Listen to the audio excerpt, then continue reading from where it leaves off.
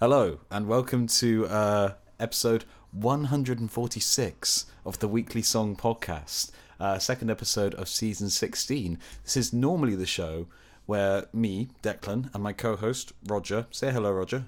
Hello. That's the dude. Normally write a song within a week, bring it to the podcast, and discuss it and break it down and discuss the influences, what we'd like to do with it, why it's the best song we've ever written. This season we're doing something slightly different. We both tried to write 14 songs throughout the whole of February each, and so we're bringing 2 songs each to the podcast this time, which was a stressful and just generally all-consuming dread effort thing all round, wasn't it? A joyless endeavour. It was a joyless endeavour. We do our suffering for you, audience. We're just a couple of masochists. We get off on it. It's just, this is the only way we feel alive anymore. No, I mean, it's funny, isn't it? It's so often over the course of this podcast we've said, this is the podcast where we write a song in a week and we talk about it. It's very succinct to say that, but if you have to say, this is the song where normally we do that, but this time we're doing something slightly different, it's actually 2 songs and we wrote them in a month rather than a week. It's a bit of a mouthful. Yeah, it's the Weekly Song Podcast, except one of those words is a bit of a misnomer at the moment. But it's a little tradition we have and I quite like it.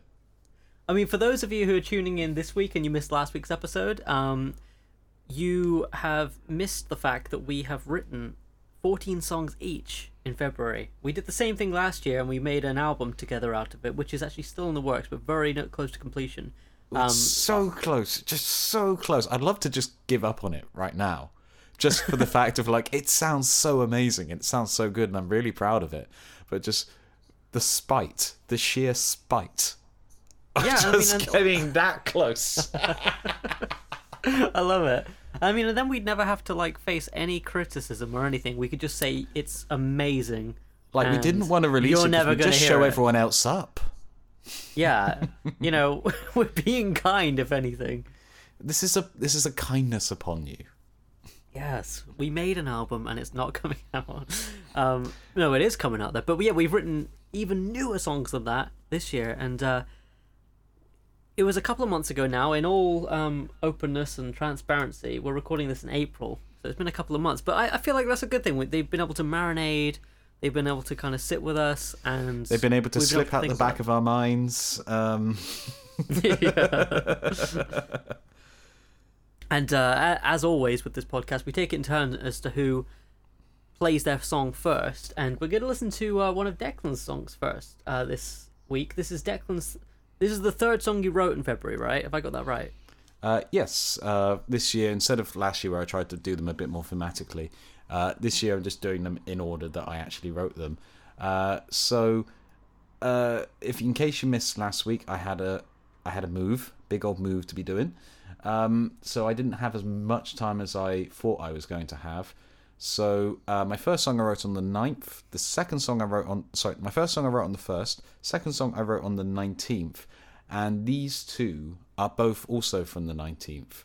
So just in and around my tea that evening, I was just writing songs because I was quite behind. So we're hearing you at your most prolific right now. We're hearing me where quality control is not necessarily the primary issue.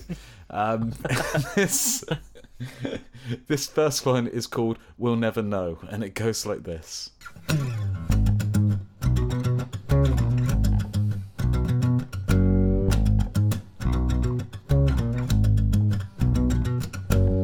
Are you for real? You cannot be the person that I've been waiting upon so instantly, yet so deeply perfect. Both of us belong. If only you had known before, if only I'd shown some more. But the best laid plans lay on the floor. I'm leaving town tonight. I won't even have the memory of what this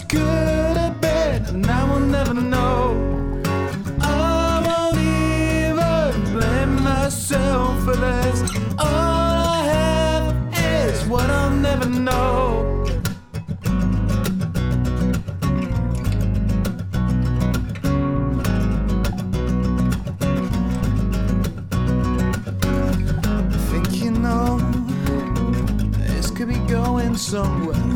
You take me into your home. I want to stay, but in the end I know it. I have to leave you alone. If only you had known before, if only I'd shown some more. But the best laid plans laid on the floor. I've gotta go tonight. I won't even have the memory of what this could have been. I will never know. I can't even blame myself for this. All I have is what I'll never know.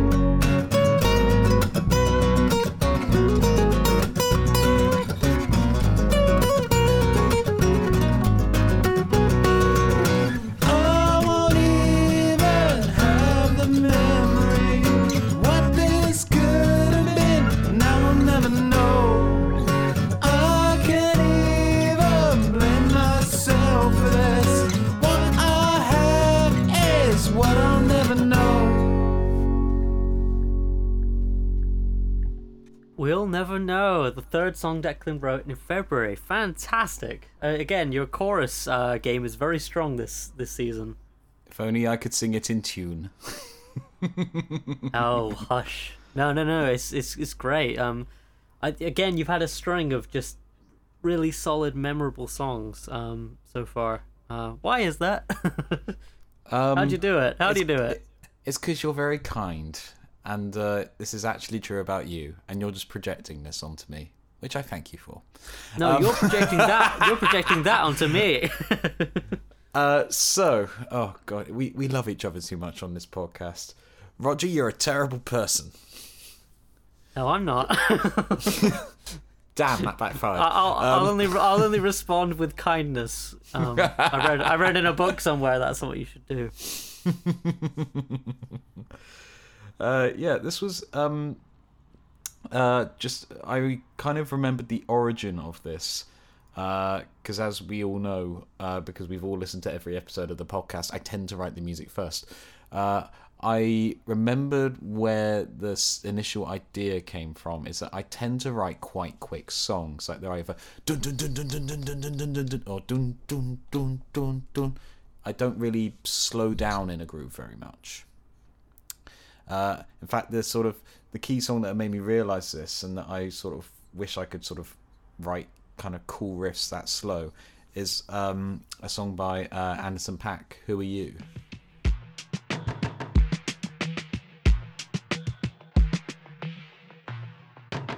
They were my business on the front page. Headlines. I threw prescription into your frames. Sunshine. I had the vision back in 12th grade. Are you familiar with the song at all? I'm afraid I'm not. No. It's off Oxnard, but it's got this kind of groove, like this much slower like thing going on throughout it. I'll show it to you afterwards. Yeah, do. But obviously, I was never going to get into that territory. But like, it's just thinking like, okay, is there like a song that I can do a bit slower, which is where that sort of riff came from. I think I ended up speeding it up slightly in the end, anyway. So much for that, but that explains the start of it anyway. And then after I got that one line, it was trying to put a chord on top of that, which I'm gonna be honest, it's not one of the best things that I've ever played in my life in terms of technique. It's not helped by the fact that I completely forgot how to play both this song and the next song within the 2 months. Like, literally just entirely left my head. Like, the amount I struggled to find the right chords for the pre-chorus was something. It was unreal. Do you mean slightly. like when you came back to do like a proper studio demo of the song that you struggled to remember? Yeah. Right. Yeah, we said this before, like in terms of like writing and playing the things, but like this is the one downside of writing 14 songs in February, is that like unless you are practicing them and getting them in shape, like I was with a few of them at the time because I had the opportunity to do so last year. This year the opportunities didn't quite present themselves so clearly, so I didn't have the time to sort of road test them, as it were. Well, I mean, yeah, it was basically just write and you were moving at the same time, of course, and then sit down and demo them. But it's an interesting thing you do, that you play out a lot more than I do and actually test material live, which I think makes the material so much more robust. And it also influences how you write, I believe. Yeah, if you know one thing's going well, then you sort of lean on that as a particular tool that's stronger in your songwriting arsenal. Like possibly something like the fact that the ends of both lines of the chorus are "we'll never know." That's nice and memorable. Title hook gets it in there. And then just thinking like, yeah, maybe that slower groove is gonna do something. Maybe because of the nature of the lyrics of the song, you can perform it a bit more, not low energy, but like more intensity, if that makes sense, as opposed to when I just shout my words at the top of my lungs. I get that, yeah. So when you say like technique-wise with that guitar riff, are you referring to its simplicity or the opposite? It's just getting that bass line and the sort of suspended chord in there. It's a little bit of a stretch on a couple of the things. It doesn't quite work as well as I'd like it to. And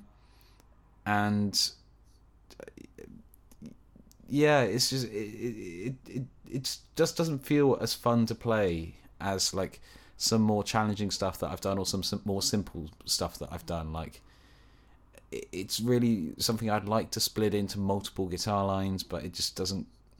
I haven't quite worked out what that would be yet. Gotcha. Okay, I think I follow. Yeah, but then that's also a case of like trying to be super concise with components. Like, there's no separate bridge section to this song. There's just like a solo that would just lead it back in again. This was like written in less than an hour, and to be honest, I do think it shows a little bit. In terms of like non-diatonic, interesting chord stuff, there's only really the F sharp in the what's it called? Pre-chorus. That's the one. Which is the only thing that's a bit out of key. Whereas, I feel I've done better musically. Let's put it that way.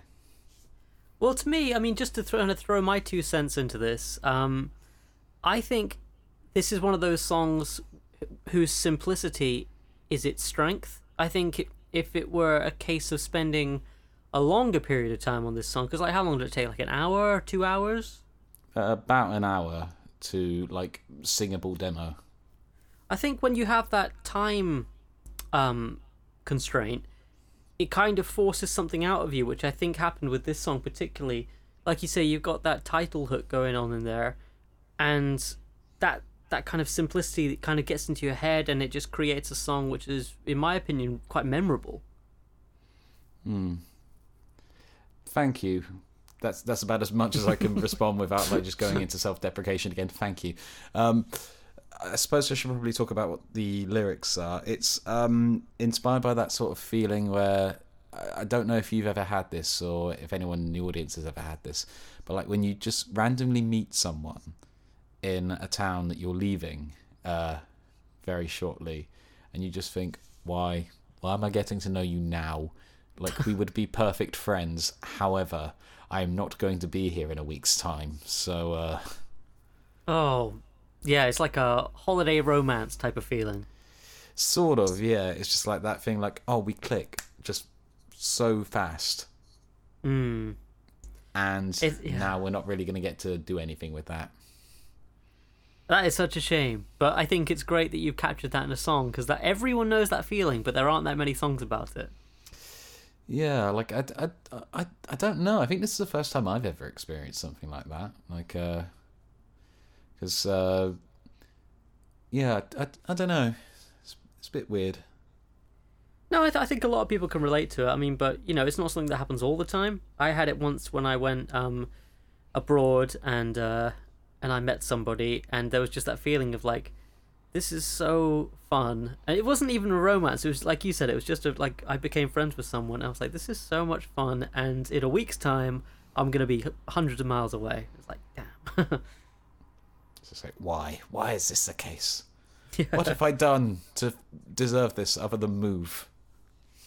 So just on the song, like when you came up with the riff and the kind of general groove of it after the Anderson .Paak type of influence, when you came up with that riff, did you already have somewhere in your mind, like, I know what I want to write this about, I've just had this experience, and like that was top of mind for you, or did that come later, the topic of the song, I mean? I had a lot of stuff swirling around in my mind because my last week in Bristol was quite a week. But no, I think it was more just the shape of the melody that sort of implied that would be. That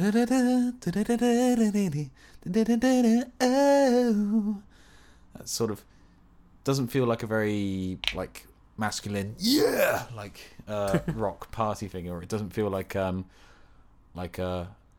overly what's the word I'm looking for? Like it suggests a vulnerability in the way that I was singing it, so therefore that informs the sort of thing that I would be writing about. That's so interesting. And it just so happens that I had experiences to match quite a few moods in that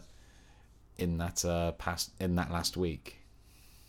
Yeah, I think knowing you personally as I do, I know that you've had, even just in terms of moving house and moving job, I know you've had a year of, change.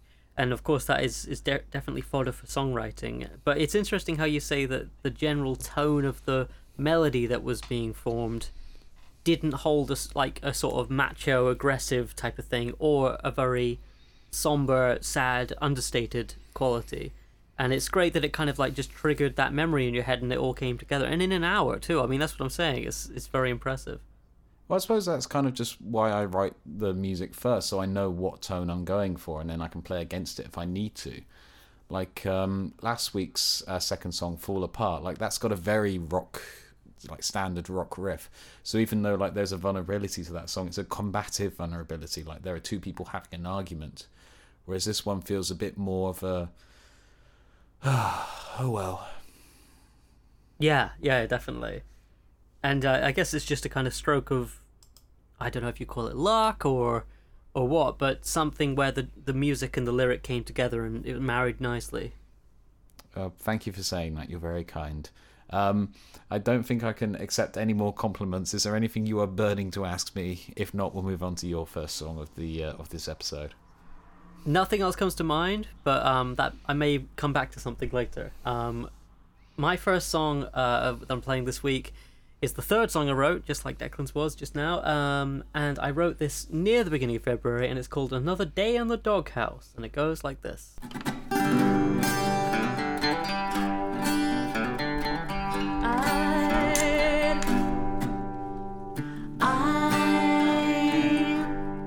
running out of time. I take all the days God gives me and leave nothing behind. I've forgotten my lines and everybody else in the play. I'm running on my mind. I don't have the right direction to be leading the blind. Is there somebody else to take all the weight off my mind? Nobody else has to deal with the damage you've done. Living alone is a cinch when you've barely begun. To tidy the debris and tally the days that you almost changed your mind. Another day in the doghouse with God and his terrible bite.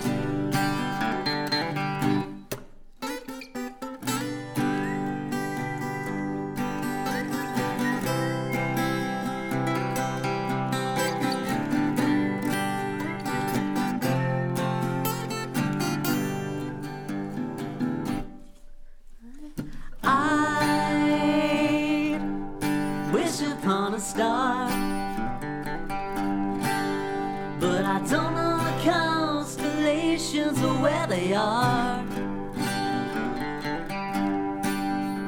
I'm stuck in the mire and I can't see the wood for the trees. I'd tell you where to go, but I'd be lying through my front teeth if I said that I know. There must be somebody else who knows how to put on a show.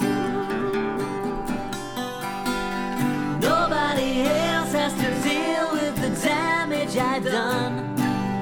Oh no, living a sin is a cinch when you've barely begun.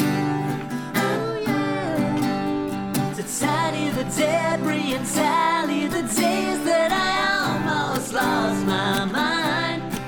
Another day in the doghouse with God and his terrible bite. Another day in the doghouse with God and his terrible bite. Another day in the doghouse with God and his terrible bite.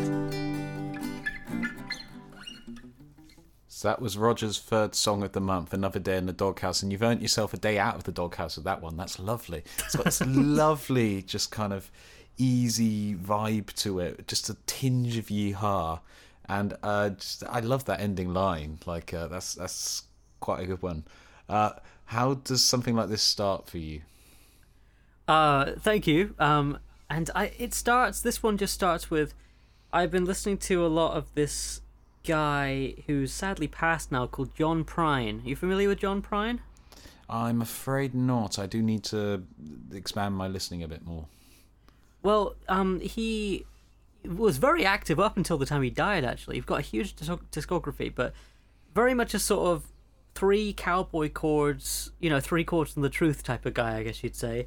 And I've been listening to a lot of his music, and it's not clever in the sense of like using lots of different chords or voicings or anything like that, but it's just kind of it's country music basically, and a lot of the songs tell a story and the lyrics are funny and all these different things, and it just kind of, I listened to so much of his music and I just thought, oh, it's simple but really effective in a way that I don't feel like I'm very effective. So this is my attempt at writing something in the sort of country style. So I sat down with the guitar and I came up with, it's pretty much three chords. It started in G major, and then that first riff, that doom down doom doom doom doom down doom doom, that just kind of goes pretty much throughout the song, and that's just a G major chord, but you're hammering on a couple of the open strings on the second fret.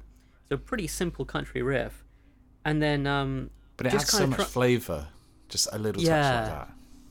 Yeah, definitely. I think that was my way of making it a little bit more musically interesting, just for me to play, really, was throwing in something that distinguished it from any other three-chord song that was G, C, D. Chordally, while it's on my mind as well, when I go to the that line you said you like at the end of the chorus, another day in the doghouse with God and his terrible bite, I think that's the one non-diatonic chord I use. I go another day, which is G, root of the song, in the doghouse, and then I go to... And God falls on... Yeah, it falls on the F. You got it, yeah. I can hear chords. I can hear the functions of them. My mind is growing. But, I mean, it does help, doesn't it? Just adding in that one... I always think of, like, the... what would it be? The 7 below the 1? Would it be? I believe that would be a flat major. 7. Flat major 7. Well, I always feel like that adds that sort of blues rock type of feel to any song that's been major up until that point. So it was quite nice to sort of distinguish that. And also, that's really the only, I don't know, like blasphemous lyric in the song or something. So what you mean is organised religion is not going to be coming for you this week? No, not, but they wouldn't dare attack somebody who uses a non-diatonic chord in their song. Now, chromaticism, on the other hand. Oh, God. Catholicism. No one mentioned the diminished chords. Yeah. But yeah, so I just kind of sat down and got that riff kind of going, and then my initial demo from memory was basically just me kind of singing what the verse melody eventually became. And what I tried to do, as I mentioned last week, with all of these songs from February, is quite early on in the lyric writing process, because I write my music and lyrics at the same time, generally speaking, is I would just write down what I think the song's going to be about. And so my sort of cliff note for this one was feeling shortchanged by life. And so that was kind of the direction the song went in lyrically. I mean, to be fair, if it's got that country flavour to it, that's on brand. So... Yeah, no, definitely. It's very much the sort of, tear in your beer type of song, I guess. Very much. I like that. That's a title, Tear in Your Beer. I like in the vocal melody of this one, like, you use space really well. Like, I think everyone falls into the trap sometimes. I definitely include myself in thinking, right, this is the verse section, therefore the vocal must be going throughout the whole thing. Where you leave, like, nice little gaps in this one. Like, which just sort of helps pace it a little bit. I think gaps have become more and more important to me in the past year or two.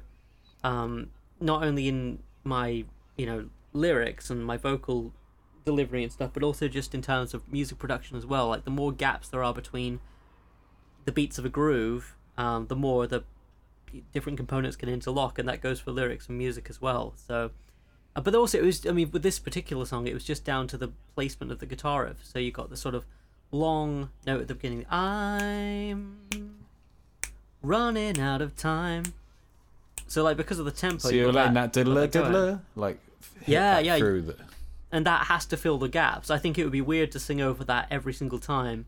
It would just feel a little busy. So it's almost just kind of the way it landed, really. See, that's a kind of a nice thing about, like, writing the two ideas at the same time, is that you can really play with that properly. Definitely, yeah.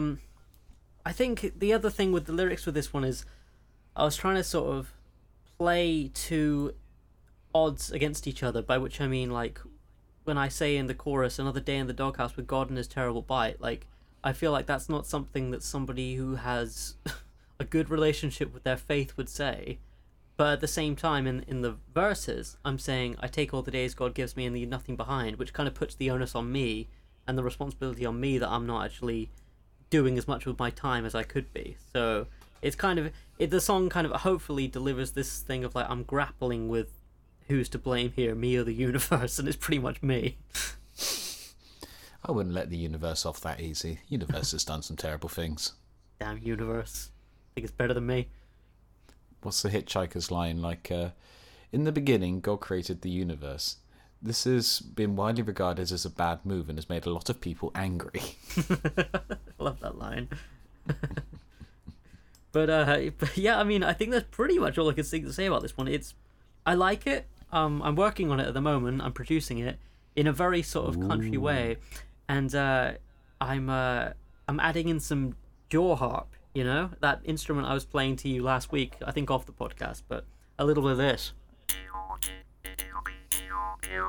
So I tuned the track down to match the root note of this, and now I've got this kind of like, it almost sounds like a didgeridoo kind of Aborigine cowboy song. Now it's kind of cool. That's... I bet you didn't expect to hear those words this morning when you woke up. That was not the sentence I was expecting, no. Well, I mean, yeah, that's all I can think to say about that one. So tell me about your next one, please. Well, my next one is the fourth song that I wrote in this period, and it's the second of my Knows duology. It's called Now He Knows, and it goes like this.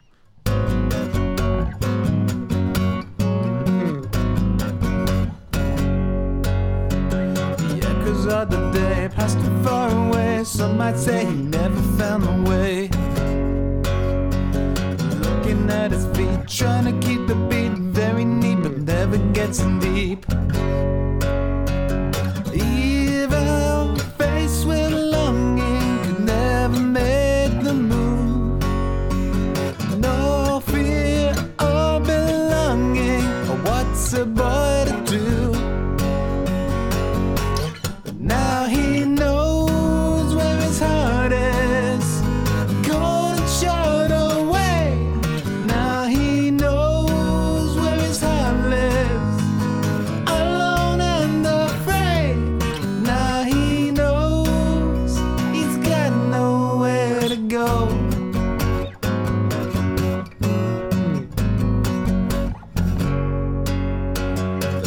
week of his life due to stress and strife, fair and light and around him far too tight. Couldn't see the end if he wanted to, very blue, he could only play pretend. Now he knows where his heart is, cold and shut away. Now he knows where his heart is, alone and afraid. Now he knows his path ends on his own. It's certain that he doesn't want to trade. Oh no, rather live his everyday the same. Oh no, till everyone around him walked away. Oh no. Now he knows where his heart lives, cold and shut away. Now he knows where his heart lives, alone and afraid. Now he knows he's got nowhere to go. Brilliant. That's Now He Knows, Declan's fourth song from the February challenge. I've just got this big smile on my face. It's moments like this where I'm like, I know this guy. Like, you're a really good songwriter. That was fantastic. Really, really strong. I want to be a part of producing this if you ever produce it. It's so good, man. It's great. Thank you. I'm a little conflicted on this one. Like, I like it on the whole. I think it could do with a bit of tidying up. Like, I think the lyrics could do with another look over. But this is one of those ones that came from a slightly unusual riff. Guitar players in the room, prepare to reach for your instrument and wonder. That's me. So it comes from this riff, which alternates between 4 on the E string, 4 on the D string, and 4 on the G string. That's almost in tune. And then 2 on the E string, 4 on the D string, and 3 on the G string. So you end up with... I apologise for that being very out of tune. But like, it's a very complex chord and it's quite low down. I wonder if there's a version of it I can play that's a bit higher, or if I can take some of the bass out of it if I played it on electric to make it cut through a bit better. But I like the ambiguity of it. It allows me to do that vocal jump, the da da da da da da da da da da, which I feel there's something in there. Yeah, that's kind of where that one started, just playing around that riff for ages, and then starting on that front shape and moving that up to the 4 for the chorus, which in this case would be a B for the now he knows where his heart is, all that stuff. Again, another great chorus. I can just imagine the drums going into it, like doom doom, psh, you know what I mean, just like really explode, and the whole mix widens out at that point. Yeah, I think this would probably end up being like a power pop song or something. But like, it's another one of the ones where like, you have these every now and then, but like one set of words comes to you, and it sort of shapes what the song's going to be about. So like, the second I came up with that boom boom boom, like I knew it was going to be now he knows. Like, it's like, okay, right, that's got to be so right there, so therefore that's going. And the same way with the end of that pre-chorus section, which I'm not too certain about. I'm not sure if I plagiarised myself there, but Plagiarised yourself? Like, you think it might be one of your old melodies? Well, I know that the front half is similar to an old melody, but I don't know if the second half is different enough that I can get away with it. This is something I realised entirely after the fact, hence why it's still in the song. But yeah, that, oh, what's a boy to do?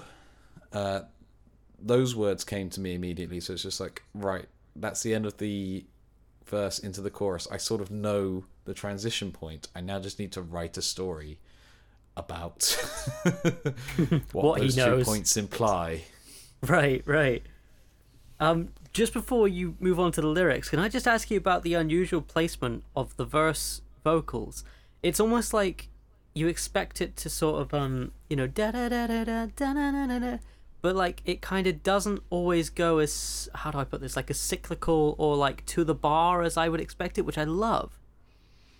I'm just singing the guitar riff basically with one, like I jump up a third, and that's about it. That's about the long and short of it. It's da-na-na-na-na, da-na-na-na-na, da-na-na-na-na, da-dum-dum-dum. It's cool because it's like it. Sorry, I was just gonna say it almost implies that it's like a measure of 3/4 every now and then. I'd not considered it like that. Actually, now I'm going to have to sit here counting my own song. How dare you? 3, 1, 2, 1, 2, 3, 1, 1, 2, 3, 4. Yeah, because you almost count it. 1, 2, 3, 1, 2, 1, 2, 3, 1, 1, 2, 3. Yeah, yeah. And I do love a good pop song, because this to me just sounds like a chart pop song type of thing in a good way.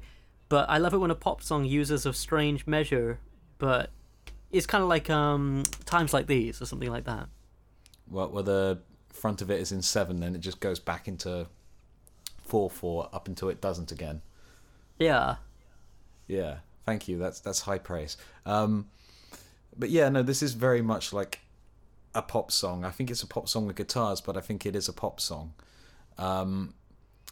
It's got a load of the pop song like tricks in there, like you got the classic one being the minor 4 at the end of the chorus. We all love that, don't we?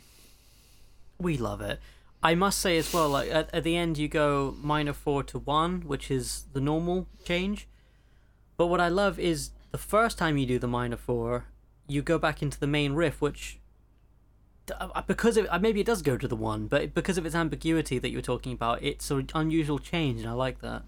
The bass note starts on the 2 technically, so yeah. Yeah, which is nice. I think using a minor 4 is a great idea, but especially when it's used in an unconventional way like that. It's more like I couldn't think of a good transitional thing, so it's just like, okay, the abruptness is now a feature of the song. I like that. That's good songwriting logic. I like that. And then just that never da boom boom. Sounds like Basil Brush there. Boom boom. Sorry. First Basil Brush reference on the podcast. It only took 146 episodes. Oh, we got there in the end. He was such a cheeky fox. Sorry? I said he was such a cheeky fox, wasn't he? He was, yeah. Anyone who God rest his soul. Sorry, go on. Sir Basil of Brush. Yeah, no. Anyone who doesn't live in the UK is going to be slightly confused by that, but it's fine. Google exists. That whole ever since we mentioned Basil Brush, I can't imagine that bit like boom boom boom. But yeah, that's actually like that's just there because it's like, okay, right, I need one more cool bit of the song. It's like, right, I've got an open E string, let's go for this. But it also does that flat 7 thing that Another Day in the Doghouse does. Ah, yes. Where was yours again? On that bridge, because that sort of focuses around an E going to the F sharp. Oh, of course, yeah. Yeah, it's a nice move. I think just as a sort of general songwriting tip, it's a nice one to do. You know, if you're in G, go to F. If you're in F sharp, go to E. Just like a tone down from where your root is. It can really sort of help pepper up a song. Yeah, if you're in D, go to C. If you're in C, go to B flat. And if you're in B flat, then what are you doing with your life? Get out of B flat. No one writes in B flat. Crazy people. No one likes B flat. Oh, there's a good musical. There's an idea for a musical meme. You know that bit in The Simpsons where like, Lisa likes Nelson, she does not. Milhouse likes Lisa, he does not. Janie likes Milhouse. You could do that as a circle of 5s and just stick on B flat and just like, no one likes B flat. Man, this podcast is a mine of memes. I do want to make that Circle of Fifths one now. That would be precious. That would be amazing. If anyone is out there and you want to make that, please make that meme and send it to us. Post it on our subreddit that we don't have. Yeah. Also, make a subreddit for us. You won't get any credit, but you'll get the pride of having made a subreddit. Anyway, I think that's about all I have to say about that one. Other than that, like, the story is just kind of like the stereotypical loner story. It's not based in any reality. It's just kind of like, right, I need some ideas to form out of these two words either way. So that's where all of that comes from. I mean, sometimes we have to be fiction writers to songwriters, you know? But no, great song. Probably, I mean, I've said before you've had a great run so far. Probably my favourite of your ones so far. Oh, thank you. And I look forward to your collaborative album with Basil Brush. That's the title. That's the title. Yes. Okay, so the next song I'm going to play for everyone is called I Wanted the Worm to Turn. Although, really, it should be called Blink and It's Gone. The more because these are the two titles I was considering. I Wanted the Worm to Turn is more on brand because it now makes me think of the two Ronnies. So, let's have a listen. All right, it goes like this. 3, 4.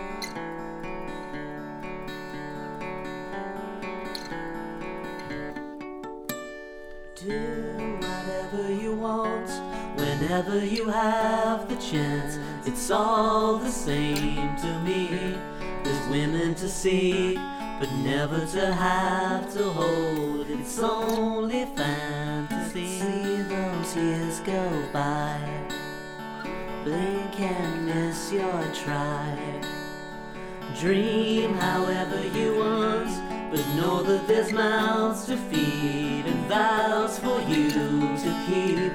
Whenever you want, whenever you have the chance, it's only make believe me.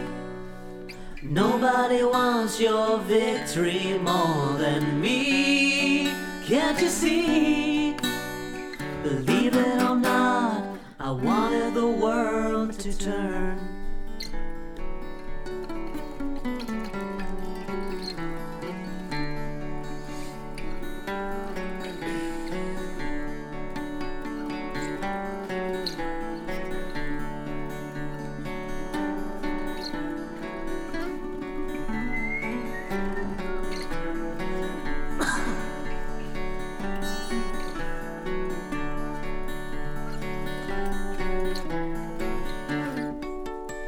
Say whatever you see, whenever you have the chance. You call them like you see. You're never alone, you're only a screen away from things you can see those silver lines etched around your life. Say whatever you like, but know that you're here today. Beside the friends you need. You needed a friend, you needed a confidant, on who you could depend on me. No matter the way you feel now, you're gonna be angry. Believe it or not, I wanted the world to turn.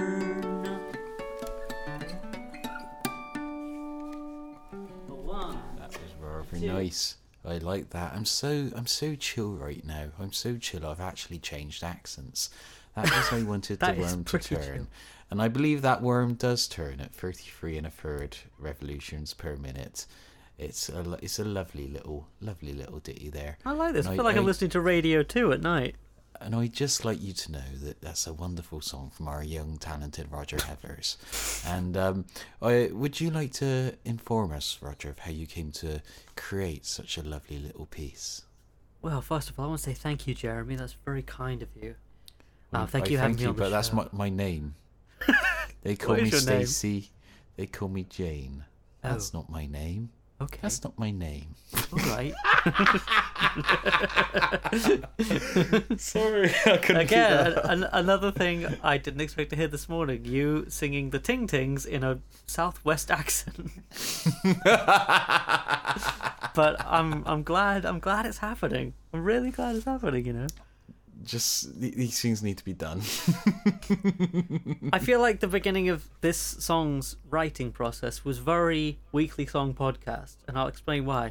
It started with We've become a verb for ourselves. It's amazing. Yeah. So I was thinking, okay, right. I've written a lot of songs in standard tuning. Let's tune the guitar differently. So on the internet, I went and it was like this is the thing. I really should credit who wrote this article, but it was like, here's 10 guitar tunings to try, but I can't remember who it was. Anyway. BuzzFeed. You're crediting BuzzFeed. Yeah, BuzzFeed. Thank you, BuzzFeed. So you won't anyway, believe these 10 tunings. Number 6 will shock you. Yes. And so I tuned the guitar to open D, but I ended up only using the top 4 strings, the D, G, B, and E, which I tuned to D, G sharp, A, and D. So, just basically an open chord. And the reason I wanted to do an alternate tuning is because I recently finished reading a really, really renowned producer. She worked with System of a Down, Tool, numerous different bands, and she's called Sylvia I feel Massey. that influence really comes across in the finished piece. But she's, a little sarcasm there from Stacey. No, but in her book, her book is called Recording Unhinged, and it's all these different ideas of how to kind of make music in a different way and sort of get outside of your comfort zone. And there was a story in her book about a guitarist who was getting more and more frustrated in the studio, and he couldn't get this part in his head that he wanted to get onto the recording he was making. And so the producer went up to him and just detuned his guitar, like to a different tuning, and said, now play. And this guitarist was getting more and more annoyed.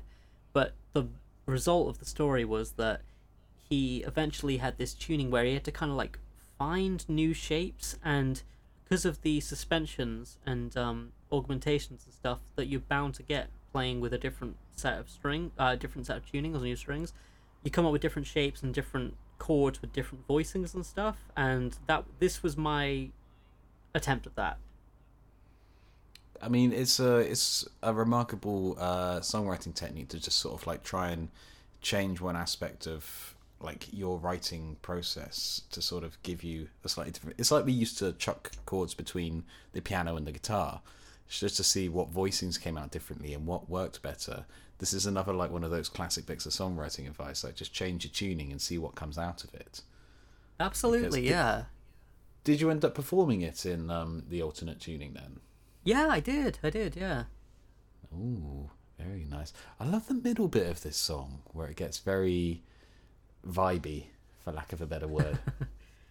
Yeah, if I can just be totally honest with this, like I've been trying to enjoy writing and recording more recently, and the thing that stands in the way of that for me sometimes is I try to get such a strong take. We all try to do this as musicians, try to get such a strong take throughout, even if it's just a demo. And so I purposely wrote a section of about, I don't know if it's 16 or 32 bars, but an extended period of time where I'm just playing a very simple riff. And on my lead sheet here, I've just written breathe. And it's just an excuse for me while I'm recording to just take a deep breath and breathe out and just try to relax into the recording process a little bit more rather than sort of being very tense and uptight. Like it's one of those things we don't really give ourselves enough time to just sort of focus on having a section of a song to just let our creativity flow.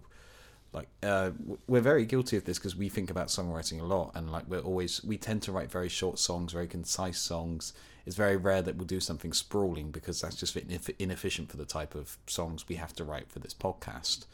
But yeah, it's a very nice moment where you get to have a moment like that and just sort of display it a bit more, and just like I don't know what I'm trying to get to, but like it's nice to give yourself the space to do like fun things. Definitely, yeah. And I think you can do a lot of fun things with just simplicity. Like while we were listening to the song, and we got to that middle section, I was saying to you, I'm producing it, it's getting more and more psychedelic, and that's because it's this cyclical pattern that goes round and round and round, and you can build on that, and you can add harmony to it, or you could just keep it simple, or change the guitar tone as you're going through and that sort of thing. So that was, I mean, the whole, again, with what you said about We'll Never Know, it's almost like the vibe of the music influenced what the song should be about, and that sort of thing. And the kind of takeaway I got from it melodically, sort of the da da da da da da da da da da da da da, it's kind of half hopeful and half regretful, right? So it's like a reflection. Yeah, definitely. And so the sort of lyrical motif that I wanted to write around was living in a house, being comfortable, watching TV, but your dreams don't really matter to the world at large. That was kind of the general idea. So this idea of, like, do whatever you want whenever you have the chance. It's all the same to me. And then this convenience of, it's weird to talk about and actually articulate, but this age we're living in that becomes more and more of a digital consumption age. These algorithms with constant, infinite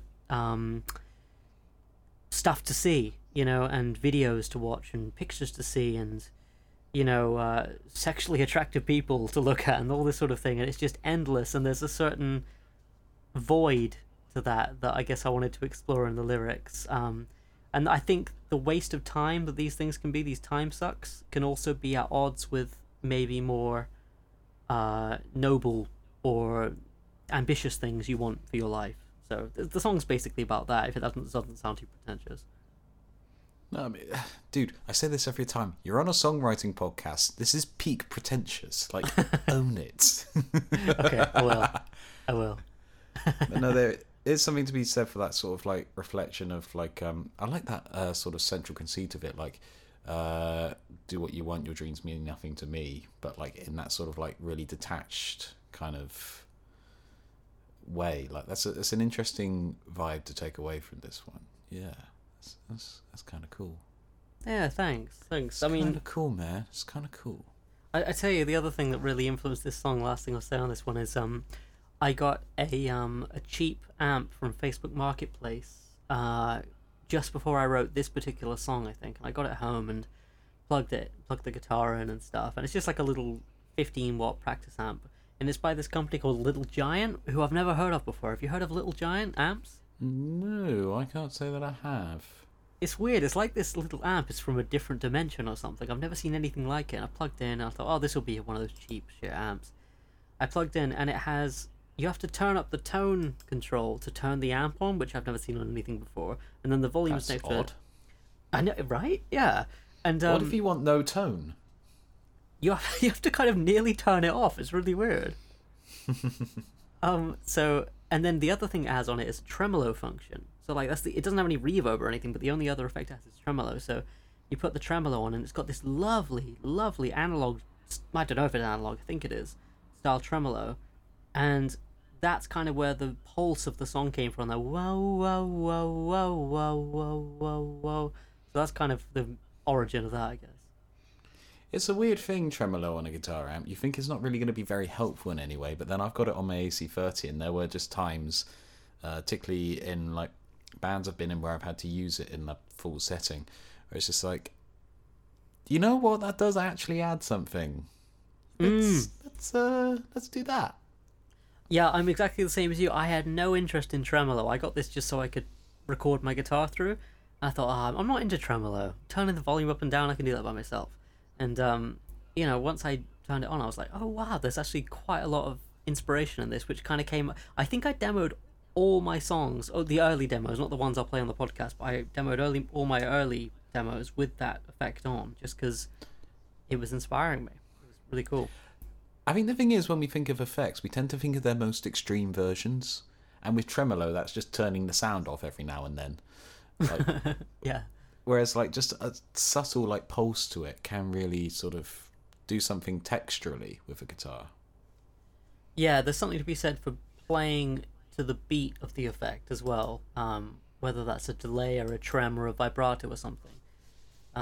But also, I mean, I think effects can be a really cool way to start a songwriting process, because generally speaking, I'll sit down with an acoustic guitar or an upright piano or keyboard or whatever, and it'll be a very vanilla sound I'm playing with.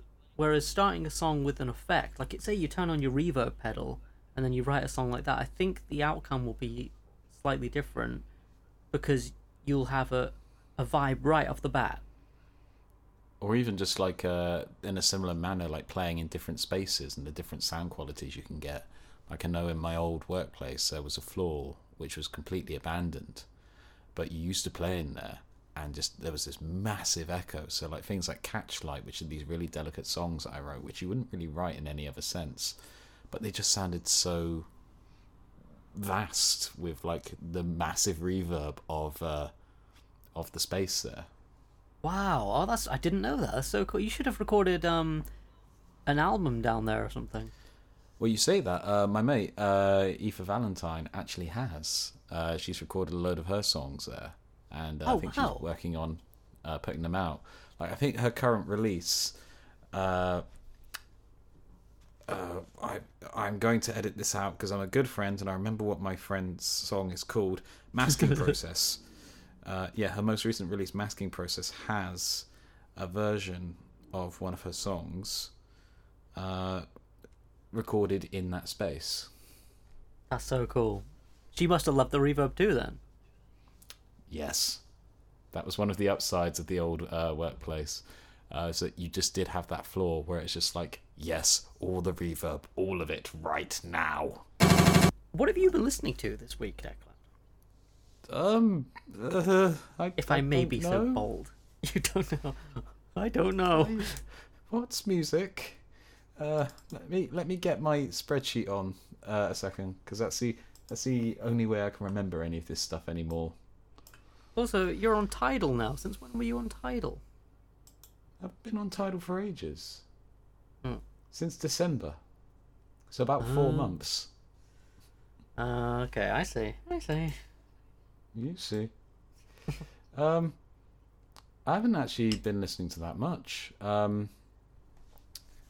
Listened to quite a bit of the new Boy Genius record. I don't think it's for me. I think it's beautiful, but I think it's a bit too... How should I put this? Indie for me. Like indie acoustic for me. But it is quite beautiful.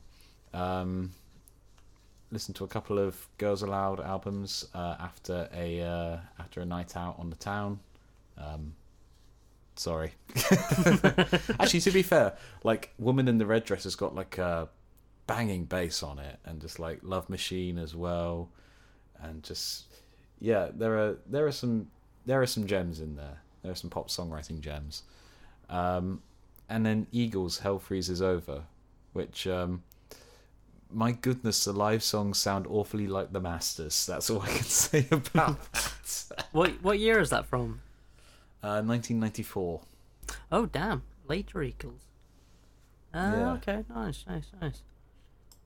Well, I haven't been listening to... Well, I have been listening to music this week, but what I wanted to bring to the What Have You Been Listening To segment of this show is an audiobook that I've been listening to by Victor Wooten. You familiar with Victor Wooten? The name is ringing a big bell, but it's not a bell with any clarity. Well, he's like a monster in the bedroom. No, he's like a monster in the bass playing virtuoso world. But he plays like a kind of, I think, a 5 or 6 string bass. The guy's got dreads, and he's just like, if you saw him, you'd know him. You're like, oh, that guy is like the bass guy. And I was looking the other day for audiobooks about sort of kind of what we were talking about before, getting the best performance out of yourself and enjoying music and kind of making it playful again. I was just kind of searching Audible for that, and I came across Victor Wooten's book, and it's the story of a young Victor Wooten. It's funny because it's like, okay, I'll get to the point in a sec, but he tells the story like it's fiction, but everything that the fiction delivers is actual information that you can use as a musician. It's a really unusual book. So it starts with a 25-year-old Victor Wooten, and he's, between gigs, and he's living in Nashville, and he's struggling to pay the rent and all this sort of stuff. And all of a sudden, this sort of like mystical figure called Michael turns up to his house, and Victor Wooten's struggling to kind of play and get into it and get gigs and everything. And this guy turns up, and he's like kind of this mystic, and he's this really unusual guy, and he goes on to kind of teach him these quite esoteric lessons about music and life, and but it's great. It's called The Music Lesson, and I thoroughly recommend a listen to that or a read of that if anyone gets the chance. But does it have bangers and bops though? You know what? It actually does. The cool thing about this is almost like it's supposed to be an audiobook, because obviously it's spoken word, but all the voices are done by different voice actors. All the characters are done by different voice actors, and in the background there's like the music that they're playing in the story is played in the background of the audio. It's so cool. Oh, that's pretty cool. I have to check that out once I decide to resubscribe to Audible when I can afford to. Yeah, Audible isn't the cheapest thing in the world. I've had to unsubscribe from a couple of other things, TV stuff and everything. Just for your audiobook fixation. I need it. I'm a fiend for it. But yeah, that's pretty much it. Shall we wrap up the show? Let's. Well, that's about all we have time for on this episode of the Weekly Song Podcast. Thank you all so much for listening. If you like what you've heard and you have any comments or questions or things you want to take to us, please do. Please email the show at weeklysongpodcast@gmail.com. You can also follow the podcast on Instagram at weeklysongpodcast. You can find us on YouTube under the same name. Declan, where can people find you and your music online? You can go onto many of the streaming services, and if you search Declan Kitchener, I'm pretty sure one of them is me. If you search Declan Kitchener Music on Facebook, that is me as well, and on YouTube, same again.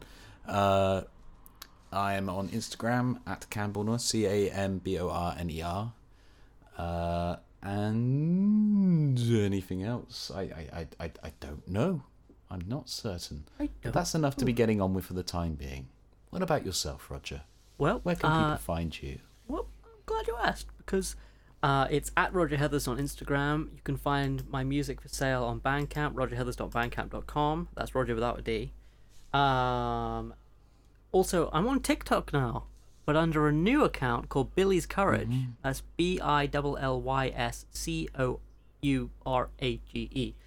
And you can also find the collaborative project between Declan and I, Schnookums.